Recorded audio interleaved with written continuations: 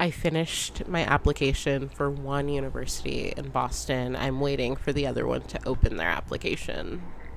Yay! Boo. Move here. Everybody move here. I'd be so poor. I'm like, how would I survive? Please keep me. True. The rent here, though? I'm like... You can live in our building. It's, like, somewhat reasonably priced. Although, Evan's cousin and his friend came from upstate New York, and we were telling them how much we pay in rent. And I think they just about pooped their pants. No, you told me and I was like, before, and I was shocked. Yeah. I pay less, and I could not imagine. I feel like I'm used to it now, and considering that I know what other places... Like, there are studio apartments that are worse than our apartment that cost, like, just $100 less a month. Wow. So, we just lucked out. Yeah, we you guys really have did. a really But at the same time... nice place. It's big. No air conditioning. Yeah. No dishwasher. Well, that What else don't we have? We have not in-unit washer and dryer, but there are some in the building, but they're terrible. So, yeah. but we have hardwood floors, so see, yay. my place, I have 2 rooms. I have air conditioning, a washer and dryer, and a dishwasher. Which and is I pay all more need. in rent than you, right? Yeah, you do. And I feel like I'm overpaying in the place that I'm at now, but...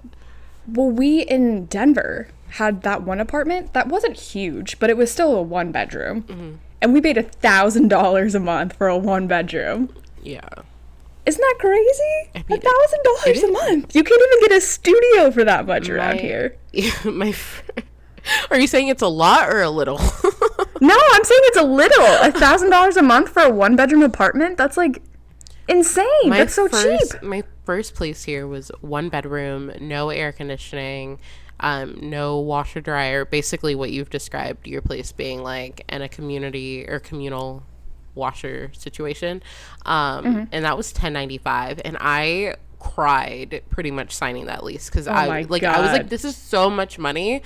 Because I came from freaking Alabama, and my last place was a top floor. Oh, yeah. What was it, like $3 a month for, like, a 5-bedroom house? It was a top floor apartment, 2 bedrooms, 2 bath, washer, dryer, everything that you could possibly, like, dream of. And I lived there with Jarrell, and it was $700 a month. Oh, my God. And so that was my I think we need to stop talking about rent. I'm starting to have regrets about living here. Oh, believe me, you're much better off there culturally than living in Alabama. Well, that's the thing that you have to remember about Boston is that you're paying for the city, but it's hard to remember that during quarantine time.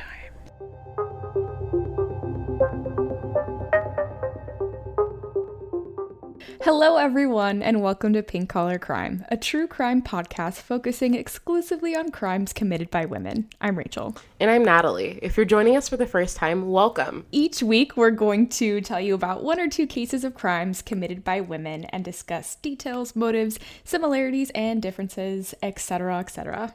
If you like our show, tell your friends. Please subscribe and give us a 5-star rating and tell us what you love or don't love about the show. And give us a follow on social media at pinkcollar_pod.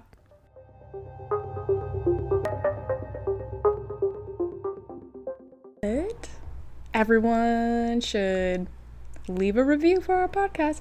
I felt really bad because my sister texted me and was like, I want to leave you a review so you'll donate $1, but she has an Android.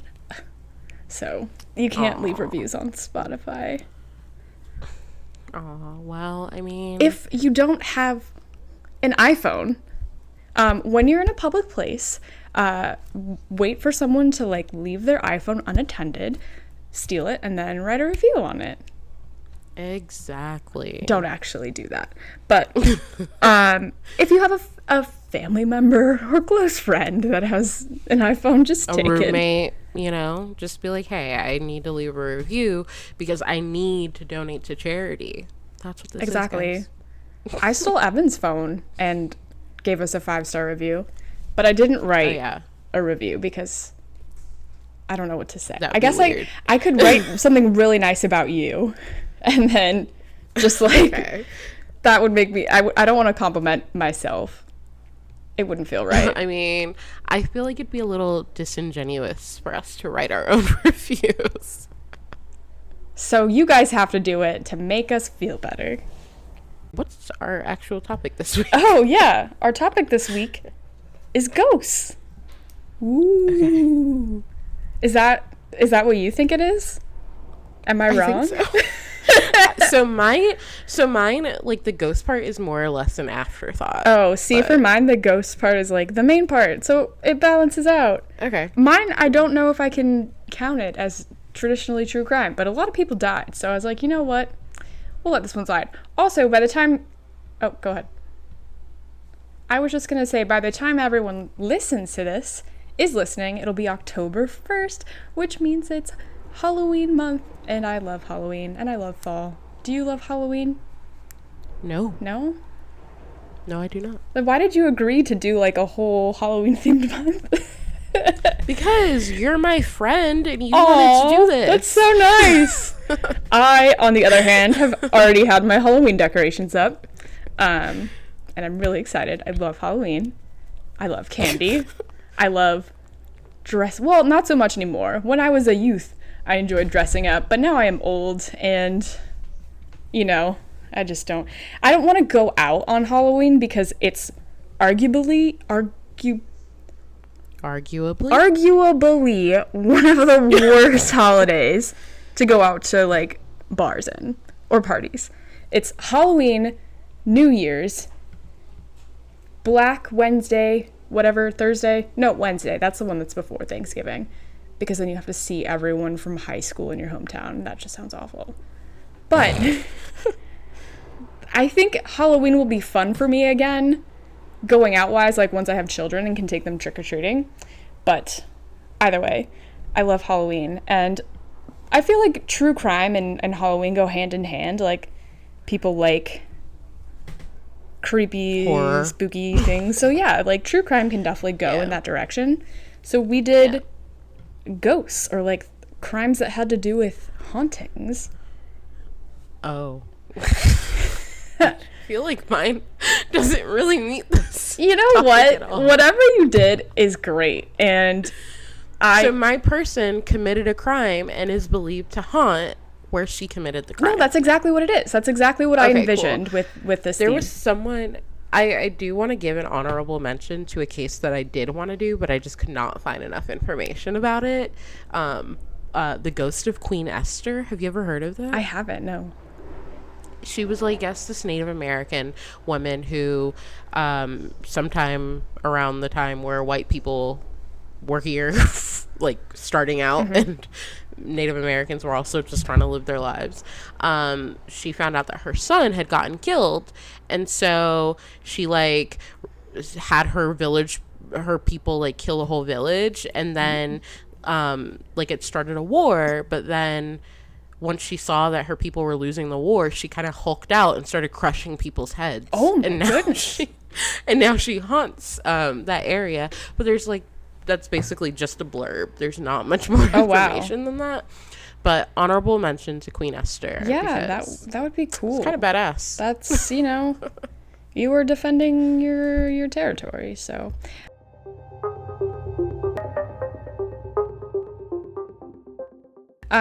I believe it is your turn to go first this week, so take it away. Yes, ma'am. I am doing a case that I feel like... So I've heard this name before, but I never actually knew the details of the case, and so you're probably, or you might be familiar. Lizzie Borden. I don't know. You've never heard of Lizzie Borden before? No, I've heard of it, but I didn't know, like, the case. I've heard of Lizzie Borden did something bad. Oh my gosh, this is too funny. I think it's in Massachusetts. The case takes place here? Yeah.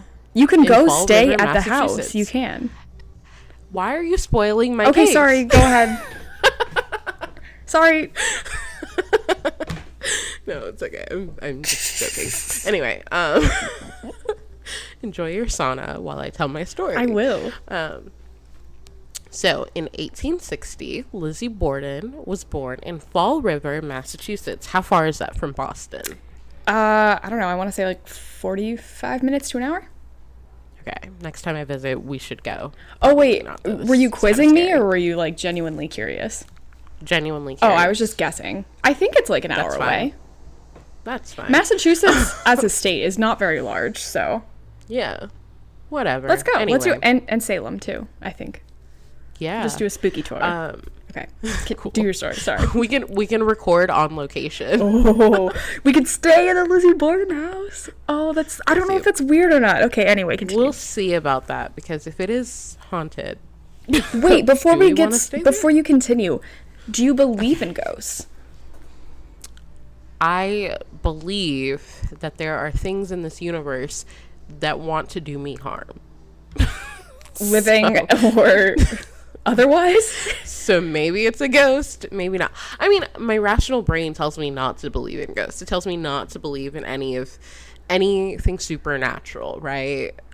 Whether that's magic or anything. But like, I'd be lying if I'm like, well, because we have no way of proving it one way or the other, is it not outside of the realm of possibility? I don't know. So I mean, that's my reason. I don't know if I believe in ghosts, but I don't want to say definitively that I don't, because I feel like a ghost might hear that and be like, I'll show you. So that's Yeah, why I say exactly. maybe, otherwise I don't. But maybe ghosts Exactly. listening. Well, do you believe in aliens? Well, like- yeah, but aliens, Like extraterrestrial life forms that would come here and like enslave us? maybe not that, but I believe that there are probably other forms of life, Other life. somewhere. Yeah. Okay, cool. You and Jarrell should talk. Yeah, actually, Jarrell, I have a lot of thoughts about.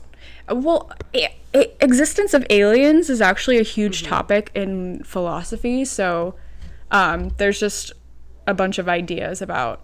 Well, my thing is that aliens are so far away that they don't know how to contact us, and we don't know how to contact them. And also, why would aliens want to I take have us? I don't know. I have an even more Jarrell, we can outlandish talk theory, about it. which is like, you know, sure, maybe we've been on Mars and they're like, there's no aliens here, but like, what if they're just invisible? No, like, what if they're just, what if their hiding? whole city, What if they're just what if their really whole small? city is there and you just can't see it? You know what's kind of a strange conspiracy theory that I have that I don't know is it's probably false, but I have a conspiracy theory that aliens are just humans that are dropped or humans are aliens that were just dropped off onto this earth because we don't mesh well with everything else that's here. Because humans like build things. We might be aliens. So sometimes I watch like nature documentary thingies before I go to bed, and sometimes they'll show me animals that I'm like, what the hell is this thing? Like, it looks so insane. And so my thought is that there are animals on this planet that are aliens that were just like dropped off here and now inhabit the ocean. The ocean. Well, yeah, the ocean's messed up, man. We don't even know Yeah, what's who knows what's down there. Also, Gary is 100% an alien. She totally is an alien. Oh, really? What if I if believe cats it. are aliens because cats came here and they get people to take care of them and they give us nothing back in return? You know, like Egyptians used There to you worship go. the cats. Maybe it's because the cats were like, maybe they were aliens and we're all Maybe just... the cats were enslaving them. Literally, Gary does nothing. She just sits here all day and she bites me and swats me, and I still feed her and provide her with shelter. I mean, She doesn't even hunt Ollie's mice. pretty similar. Ollie's Well, pretty dogs similar. provide protection. so- Like, if someone I broke mean- into our house, Gary would probably, like, be like, hey, pet me, as long as they had treats. But dogs will, like, defend you, right? Isn't that, in theory, what No, dogs are supposed to do? Like, Drell and I have had this conversation countless times. We believe that Ollie would literally lay down in front of the person who's trying to harm us and try to get him to like rub Ollie's belly. Like, Ollie does not care. Touché. He doesn't bark. He doesn't make no, like, he's just like, I just want somebody to love me. So Right. See, I think you're less right. likely to be the victim of robbery if you have a dog that barks, but come on, Yeah. Ollie. Okay. Whatever. Back to the Anyway, strange so, opinions aside on things. So in 1860, Lizzie Borden was born in Fall River, Massachusetts. Lizzie's father was relatively successful as he managed several textile mills and was president of a bank. And he owned a lot of commercial property. So for reference, when he died, the value of his estate was $300,000, which is $8.5 million today, which just makes me wonder, how much would he have to pay in taxes? Topical. Oh, shots fired. However, Andrew was also grew up in a well-to-do family, but he was still made to suffer and struggle financially. And so growing up, Lizzie kind of experienced something similar to this. So, for example, the home that she lived in with her father and mother didn't have any indoor plumbing or electricity, which was something that was really commonplace for other wealthy families in that area at the time. And so, unfortunately, Lizzie's mom passed away in 1863 when Lizzie was 3 years old. And in 1866, Andrew remarried a woman named Abby. Lizzie did not have a great relationship with her stepmother and referred to her as Mrs. Borden and rarely ate dinner with her parents. I personally, if my stepmother wanted me to refer to her as Mrs. Borden, I'd probably call her an expletive exclusively. Was it that? I'd be was so it that she wanted her to call her that, or was it that she was so like it was a sign of disrespect to say, I'm not going to call you mom, I'm going to call you Mrs. Borden? Well, I don't know. Would it be a sign of disrespect to not call someone who's not your mom? Like, I don't know. It might be. But if that was, maybe. If that was her motive, if she was being told to call her Mrs. Borden, I'd be annoyed with that. But I could also see it as, like, I just don't really like you, and so I'm just going to put distance between us by calling you Mrs. Borden. Which is, I guess, whatever is fine. But anyway, in 1892, the Borden's barn had become a bit of a hangout for some pigeons. Lizzie seemed to like the pigeons being there and went as far as building them a roost. Lizzie's father, Andrew, however, was not a fan, and he felt like the pigeons attracted local kids to their property, so he did the only reasonable thing that he could think of. He killed the pigeons with a hatchet. That was sarcasm. Killing pigeons with a hatchet is not reasonable at all. Please do not kill pigeons. Did you ever notice how you never see baby pigeons? I feel like I don't really see baby birds. Yeah, it's because they like hide away. That's like a thing that I learned that. I think it was from the Freakonomics podcast, is apparently like adolescent baby pigeons like hide themselves. I respect that. If I had a baby, I would hide it. Maybe that wasn't as fun of a fact as I thought. Anyway, well, nonetheless, did they eat the pigeons, or was it just a straight pigeon murder? He just murdered them. Yeah, I don't think you want to eat a pigeon. Probably not. So anyway. This upset Lizzie very much, and so for the next few months, tensions continued to grow in the Borden household. The murder of those pigeons, compounded by the fact that Andrew was gifting lavish real estate to random members of Abby's family, so Lizzie's stepmother's family, just caused a huge rift in the family. After Andrew gifted Lizzie's step-aunt a house, Lizzie and her sister Emma demanded that her father give them property too. So, for the whopping cost of $1, Andrew sold them a home that they lived in with their mother. And so, I don't really understand the detail of this, but they later sold the home back to their dad for $5,000, which is $143,000 today. So, I guess a lot. And so one night, Lizzie and her sister Emma's uncle, I think his name was John, he arrived. So this was their birth mother's brother. And so he arrived for a visit to discuss business and property. Historians speculate that whatever they discussed regarding property that day just worsened the already bad situation in that house. And so the following morning, their uncle left on an errand and their father went for a walk. The women, along with their maid Bridget, who went by Maggie because why not, were left to do their chores. Sometime around 9 or sometime between 9 and 10 a.m. or 10:30 a.m., Abby, Lizzie's stepmother, was hit in the head with a hatchet. She was upstairs making a bed, and somebody came in and hit her in the head with a hatchet. She immediately fell to the ground, and whoever hit her with the hatchet continued to hit her 17 more times in the head with said hatchet. Abby, unfortunately but unsurprisingly, died. And so, right as that murder was ending, I guess, at 10:30 a.m., Andrew came back home. And so I read that he wasn't able to get into the house using the door that he was trying to get into.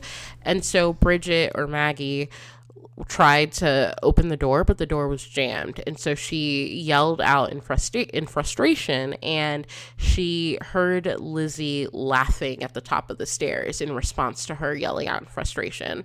I don't know what the details were, but eventually Andrew was able to get into the house, and according to Lizzie, he wanted to take a nap on the sofa, and so she helped him take off his boots, and he laid down and went to sleep. Bridget also said that she felt tired, and so she went up to her bedroom on the 3rd floor. So keep in mind, Abby is currently dead on the 2nd floor, and the dad is asleep on the 1st floor. So Bridget's upstairs asleep. And so at 11:10 a.m., so about 40 minutes after the dad got home, Lizzie yells to Bridget or Maggie and says, "Maggie, come quick, father's dead. Somebody came in and killed him." And they found Andrew on the couch dead, and it looked like he had been hit with the hatchet about 10 or 11 times. And so, of course, Bridget called the police, or I don't know if they have phones back then. The police got there and they investigated. She didn't send a pigeon. No pigeons, unfortunately. Do you like my joke? Yes, it was good. Very good. Lizzie's statements to the police were confusing and sometimes contradictory. So, for example, she said that she helped her father take off his boots before his nap, but in the crime scene photos, which are readily available, he's clearly wearing his boots. And so her story would just change throughout the course of the investigation. Another thing that is also contradictory was that Lizzie had claimed at one point that she was like ironing in one room, like at the time of what would have been Abby's death. But if Bridget really did hear her at the top of the stairs, that means she had a clear view to where Abby was literally laying on the ground on the 2nd floor dead. And so, yeah, a lot of things just didn't add up in terms of Lizzie's story or her alibi. And so most of the officers who spoke with Lizzie were a little suspicious of her demeanor, as she was, quote, too calm and poised. And as we always say, she could have, if she didn't do it, it's still possible that she could have been calm. Like, shock takes people in different ways. But either way, they were suspicious. In addition, and so generally speaking, the police work in this case was not great. It, pales in comparison to the police work of the last case that I did of those London police officers. They just didn't really do that great of a job. So for example, they were suspicious of Lizzie, and so they searched her room for evidence, but at no point did they actually search Lizzie's body for anything like blood spatter or anything like that. And so, given how gruesome the murder was, whoever did it would have gotten blood on them somehow, especially given that the time of death for Lizzie's father was 11 a.m. and she called to Bridget less than 15 minutes later. and there were no reports of anyone in bloody attire just walking down the street outside, and they didn't find any clothing with blood on it in or near the property. It's possible that Lizzie was still literally wearing that bloody clothes. Like, she could have just put on other layers of, like, dresses, you know? Yeah, they all wore, like, Yeah. a ton of layers back then. Yeah, and so but it they, makes like, sense. did not check her at all. And they, at the very least, the police admit that they didn't do a good job. After they came under scrutiny, they're like, yeah, we kind of suck, which is great. Self-awareness is important. And so in the basement, the officers found two axes, 2 whole hatchets, and 1 broken hatchet. They believed that the broken one had to have been the murder weapon because the break in the handle was fresh. And but for whatever reason, they didn't take any of the axes or hatchets away as, like, evidence or anything. I mean, I know that they didn't have actual forensic CSI stuff, but I don't know, keeps from, like, further manipulation They of had the... fingerprinting, though, right? I have no idea. I mean, it's also possible, though, that if Lizzie was the killer, like, she could have touched those hatchets at any point in life. But That's true. when did But you would fingerprinting think become that there a would thing? be, because of... I'm not sure. I've read about it before, but at the very least, if... I'm just thinking about the murder weapon and the gruesome nature of these crimes, is wouldn't you expect there to be, like, blood spatter, and then the blood spatter would leave fingerprints of some sort on the hatchet? Yeah, you'd think. It seems like it was cleaned. So the way the hatchet, the broken one, was found, it seemed clean.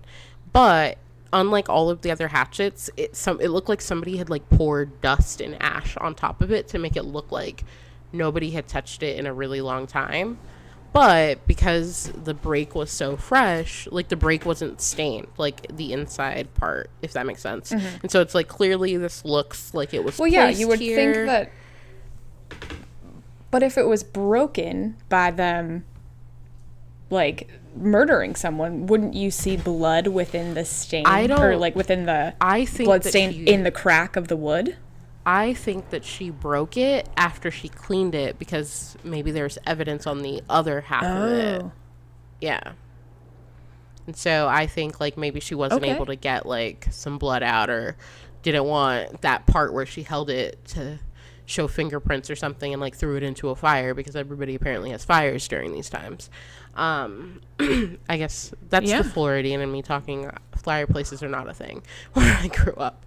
And so, yeah, so they didn't take any of the axes in immediately. I think they came for them, like, maybe 3 or 4 days later. It was ridiculous. And so 2 days after the murders, however, the mayor visited the Borden house and informed Lizzie that she was the prime suspect of the murder. The next morning, a friend of Lizzie and Emma, who had been staying with them since the murders, walked in on Lizzie tearing up a dress and putting it in the fire. The friend, I think her name was Alice, she was like, "Yo, Lizzie, what you doing? This is kind of suspicious. You look a little sketchy." And Lizzie was like, "Oh, I'm just doing this because this dress is covered in paint. Obviously, paint is the reason I'm burning this, not because it's covered in my father's blood." Red paint? Probably. I'm paraphrasing, of course. And so on August 11th, so about, I think that was exactly 1 week after the murders, a warrant was issued for Lizzie's arrest, and she was taken in. There's a lot of details of the trial. Apparently they do an inquest and then a trial, grand jury, all of these things. I did not go through all that. I read it, but I was like, this is a lot. And so I'm giving you a truncated version of this trial.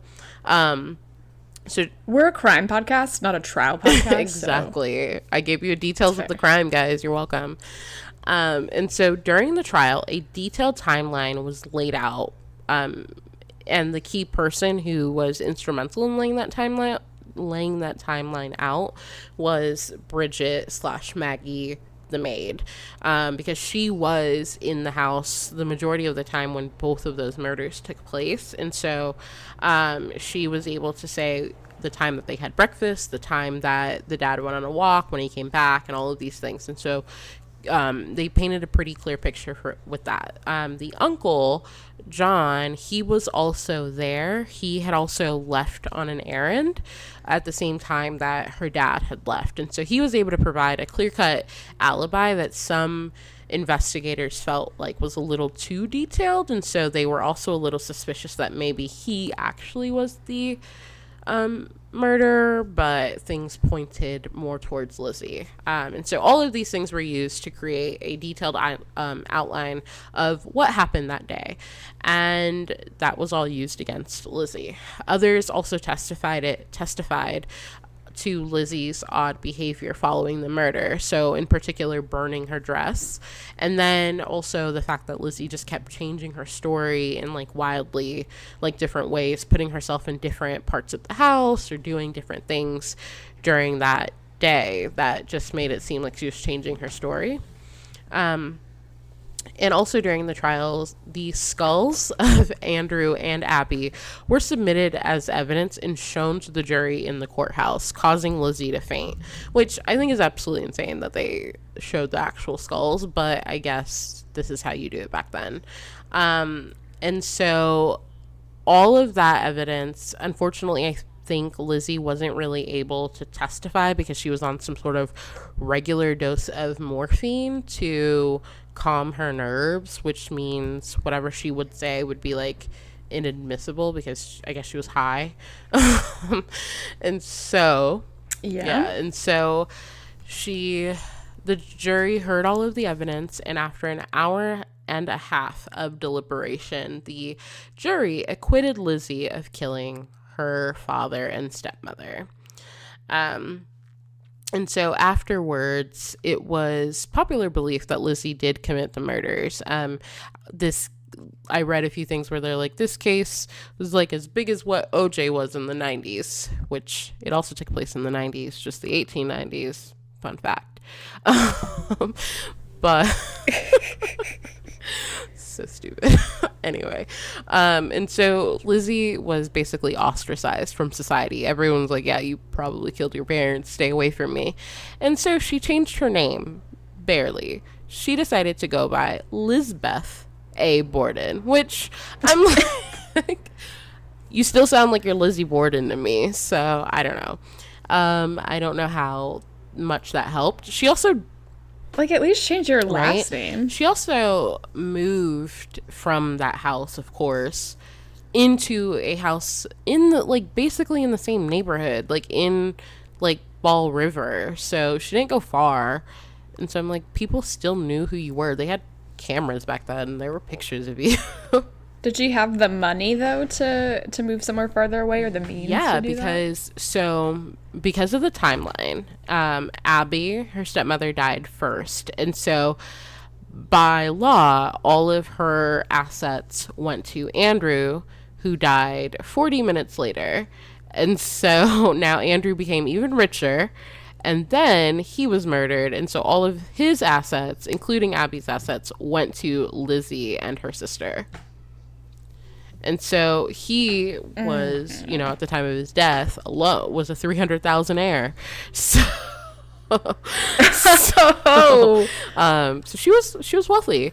And so, yeah, but she just moved to a new house, basically down the road. And she...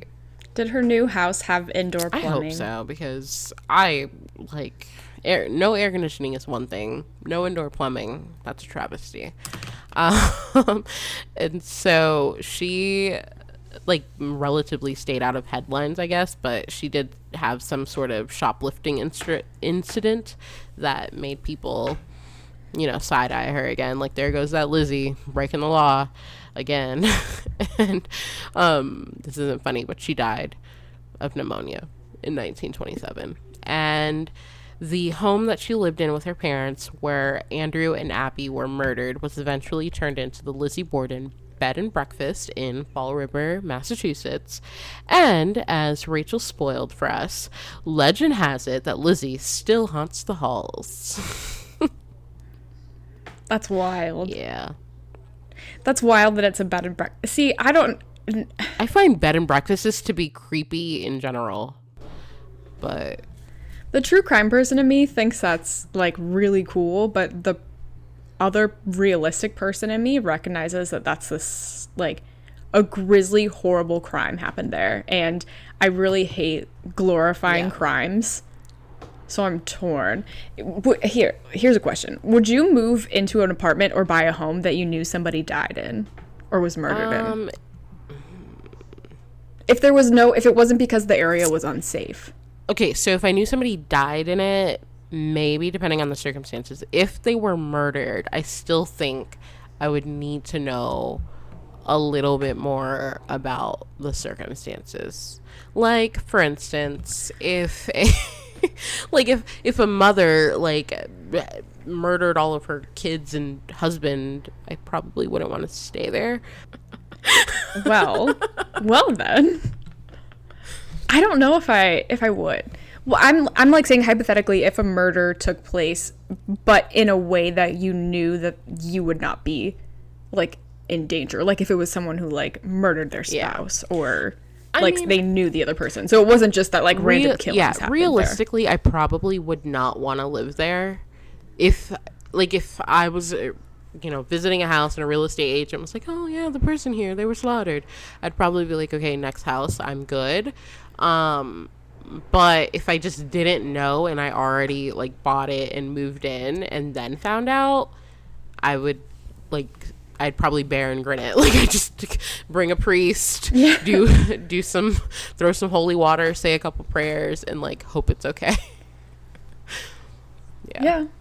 That's fair. What about you? I don't know how I'd have to be actually presented with the situation. I also think that's the part of me that's like I don't know if I believe in ghosts. I don't believe in ghosts, but I do believe in like bad like energy in some places, and so that would kind of more so be my concern. I also do think it changes it if it's like an apartment, like if somebody was murdered in a rental versus a home that I'm gonna buy, because okay, I can sign a lease and get out of it, but if I buy this house, it's mine. It's a lot harder. Like, yeah, can I stay here for a while and see if it's super haunted and creepy feeling, and if not, but like if it's a home, then you're kind of locked in. I don't know. I've always thought about that, but I'm sure there's definitely been. My apartment building is quite old. People have definitely died in here. I don't know about murders taking place, but I'd rather people just definitely not died. know. A lot of old people live here. Wow. Yeah. Anyway. Cool.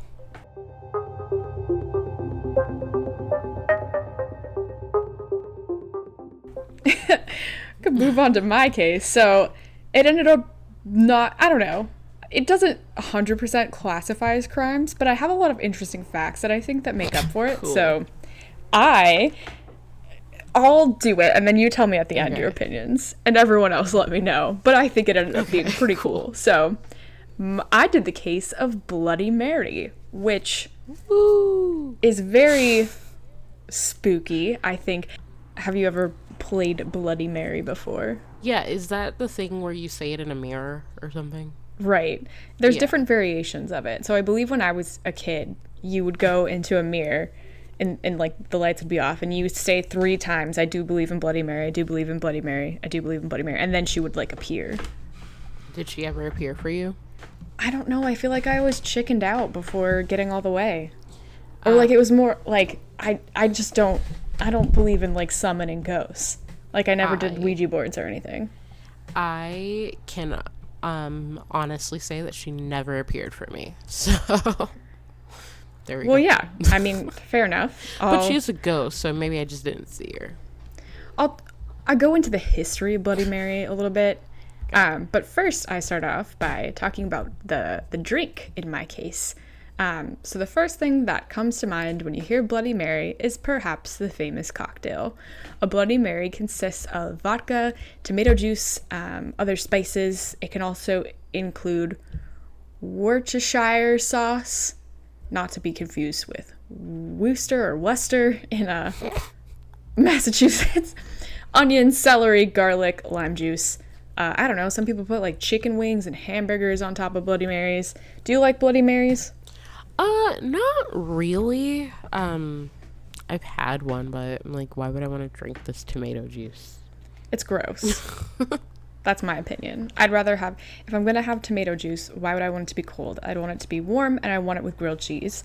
It's gross. Anyway, so the Bloody Mary was invented, the drink, in 1921 when French bartender Fernandad, I don't think there's an I in that, Petois, who was working in the New York bar in Paris, combined vodka and tomato juice to make a cocktail.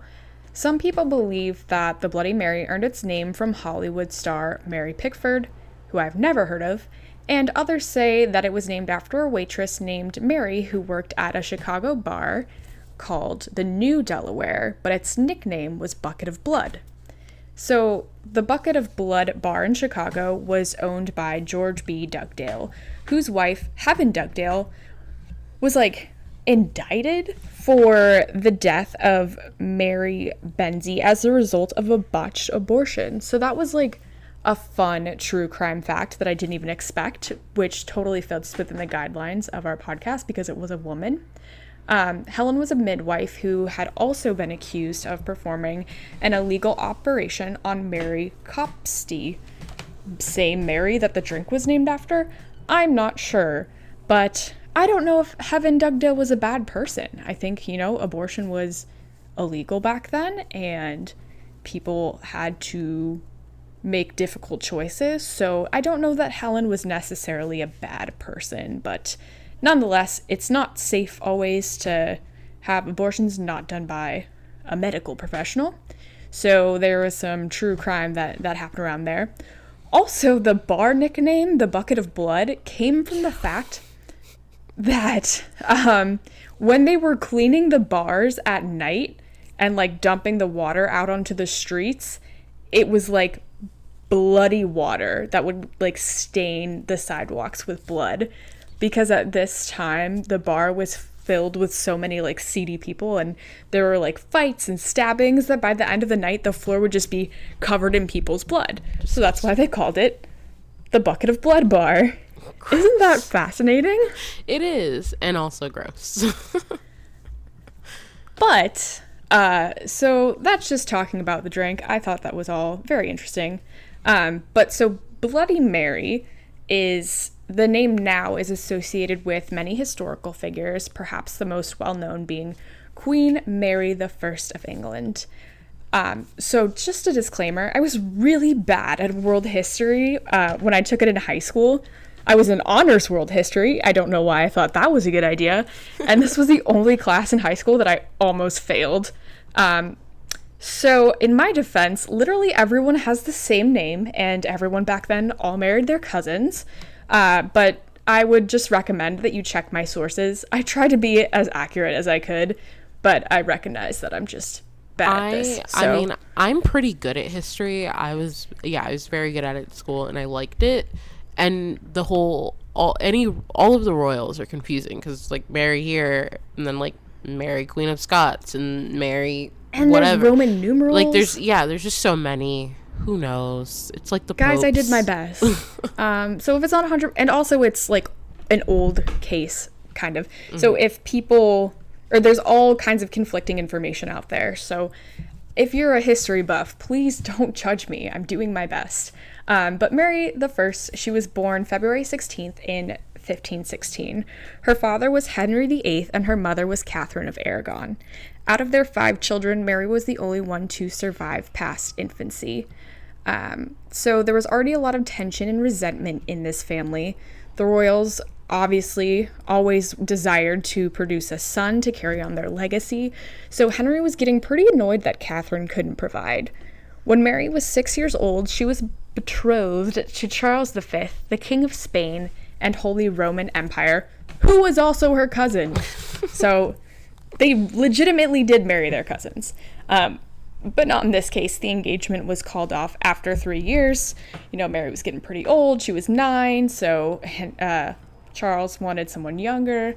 I'm just kidding. But dang, why would you get your child engaged at 6 years old? I love all of the, I watch any show that is based on royal whatever, but when, I don't know, do you ever heard of the show Reign? It's about Mary, No. Queen of Scots. And so her and like the Prince of France, they were betrothed to each other at like like when she was like 10 days old or something. It was like absurd. Ew. And then back then they allowed you to do marriage by proxy, so they'd have like two like adults like pretend to be you and like marry, and that meant you guys were married, but you still would have to like solidify it at some point. But yeah, they had those two children married by proxy as like babies or something. It's absurd. Right, and I understand it was a political thing and all that. Oh, speaking of which, did I ever ask you if you watched Catherine the Great on Hulu? No, I don't think so. You should totally watch it. Oh my god. Okay. Because usually I think royal stuff is so boring, but it's actually very good. Okay. I've watched it. I watched it 2 times in a row. Anyway, so the engagement was called off after 3 years, but there were no hard feelings between Mary and Charles. They remained lifelong allies. So Henry was growing more and more impatient about not having a son. He wanted to end his marriage and start again with a different woman, but the Pope said no. Can't divorce your wife. And Henry said, no way. So he declared himself exempt from the papal authority. Papal? Papal? Papal? Some type of authority. The Pope. Meaning he wasn't going to let the Catholic Church tell him what to do. Henry decided that the King of England should be the head of church and granted himself his divorce. So, like, wow. What a move there. He was just like, you know what? I'm my own granting boss. myself my divorce. Deal with it. So Henry married Anne Boleyn and had another daughter, Elizabeth I. At this point, Mary was demoted from princess to lady, and she also got kicked out of her residence and was forced to live with her infant half-sister. When I was a child, I was also demoted of my position and forced to share a room with my younger sister. We had a trundle bed, and she put her foot in my face one night. And for that, I will never forgive her. I'm so sorry. But I can relate to Mary. I understand. Younger siblings. Anyway, so in 1536, Catherine of Aragon died in her castle. Anne Boleyn was later accused of treason and was executed. And Henry was married 4 more times before he passed away in 1547. Thankfully, his third wife, Jane Seymour, had given birth to a son, Edward VI. So, in the order of everything now would be Edward would be the next in line, then Mary, then Elizabeth. So Edward did rule England, but he was a child during his entire 6 years of reign. He had some lords that served as regents, so I assume that they were the ones calling the shots. And they just continued to expand Edward's father's changes and were favoring of the Protestant religion. Because of this, they wanted Lady Jane Grey, who was the great-granddaughter of Henry VII, to take over the throne when Edward died. And Edward did die in 1533, and the crown was passed to Jane. But Mary hatched a plan to take over the throne. So she did a good old flyer campaign and sent out a bunch of printed proclamations using the military forces to kind of send these things out. And after only 9 days of acting as queen, Jane was dethroned. Jane and her husband were arraigned for high treason. They pled guilty and were subsequently beheaded. Mary took over the throne and reinstated her parents' marriage. At the time, the ruling council was a mix of Protestants and Catholics. Mary was not happy with this. She wanted to restore English Catholicism, and in 1554, she got married to her ex-fiance's son, Prince Philip of Spain. Good times. Like, we think reality TV shows now are crazy. Could you imagine What they'd back be then? like, really? Seriously. Ugh. I would pay money to see. That's what like Catherine the Great is, because it's just such a good show. So the Protestants were really uneasy about this decision. They didn't want to lose all of Henry's reforms, and they were worried about a Spanish king trying to take over England. Mary also didn't want a Spanish takeover, so she had Charles consent to leave Mary in full control of England if their marriage didn't result in any heirs, which, spoiler alert, it didn't. So Mary claimed to be pregnant 2 times, but never ended up having any children. And it was said that Philip found her to be quite unattractive and spent most of his time in their marriage gallivanting around Europe. So Mary not only started to reverse her father's anti-Catholic policies, she also started actively persecuting Protestants. In 1555, she revised England's heresy laws and started burning Protestants at the stake. Wow. Starting with, I know. Insane. I mean, I'll get to this later. But so she started with Thomas Cranmer, her father's longtime advisor. And in the end, around 300 people. I read another source that said it was 280. A lot of people. And these were just regular citizens. So not necessarily, it being a political move to do this. It was just regular people were burned at the stake. Dozens more died in prison. So the Protestants began to flee to Germany and Geneva to escape Mary's reign. In the end, Mary never produced an heir, and she passed away at the age of 42 of possible uterine cancer, might have been ovarian cysts, or influenza. I don't know, influenza killed everybody back then, so they didn't really have a good guess. Yeah. So the story sounds bad. I will admit that. She killed a lot of people, and in these modern times, it's hard to imagine someone being responsible for this many deaths. So the name Bloody Mary seems quite appropriate. However, Mary wasn't really any worse than her father or any other English monarch when it came to these mass killings. In the end, her throne was taken over by her half-sister, Elizabeth, who shifted England back to Protestantism. So maybe if Mary had been continued to rule, if she lived a little bit longer and kept instating her policies, England might have remained Catholic and Mary might have been remembered in a more favorable light. I'm sorry, I just poked the mic with my finger.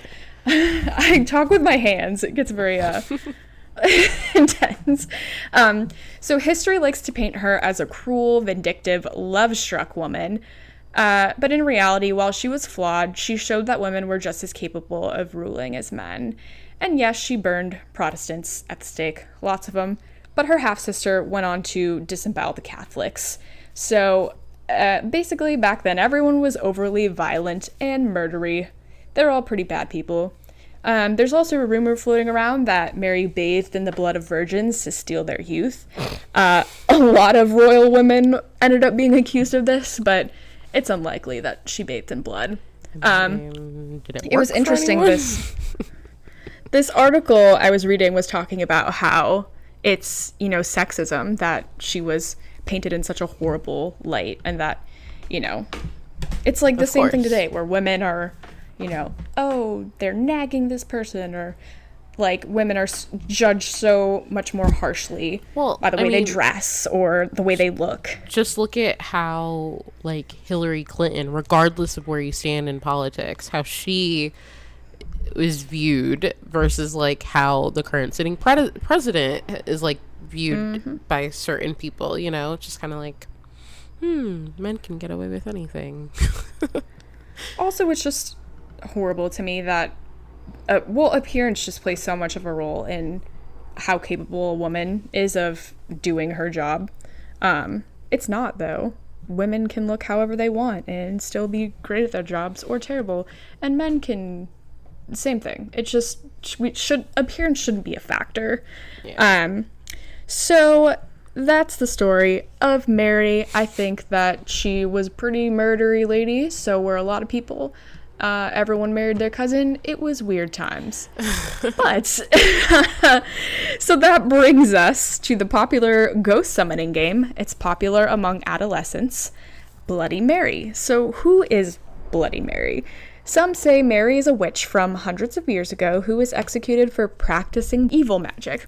So some say Mary is a woman who died in a tragic car accident that mutilated her face. And some say that you are summoning the murder queen herself, Mary I. So the roots of Bloody Mary have started with one of the OG mirror games. So back in the 19th century, young women liked to play this game where you walked backwards up a staircase and past a mirror as you went, and you would either see the face of your future husband or you would see a skull, meaning you would die before you ever had the chance to be married.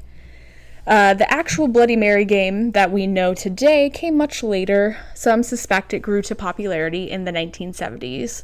So believe it or not, there is a scientific explanation for seeing a different or distorted face. If you stare at a mirror for long enough in poor lighting conditions, it will cause you to see kind of a distorted face. And I think along those lines that fear and kind of, the adrenaline in that moment can also distort our perceptions and our memories. So that is another possible explanation. Or kids lie about stuff. So That's true. I feel like if you want some street cred, you'd be like, oh my God, yeah, I totally saw Mary. Yeah. Children are facetious people. So. Wow, that's like a $10 word right there. Yeah. Are you going to take the GRE or something? No, I am not taking the GRE. That is one of my regular words in my regular lexicon. That's another $10 word.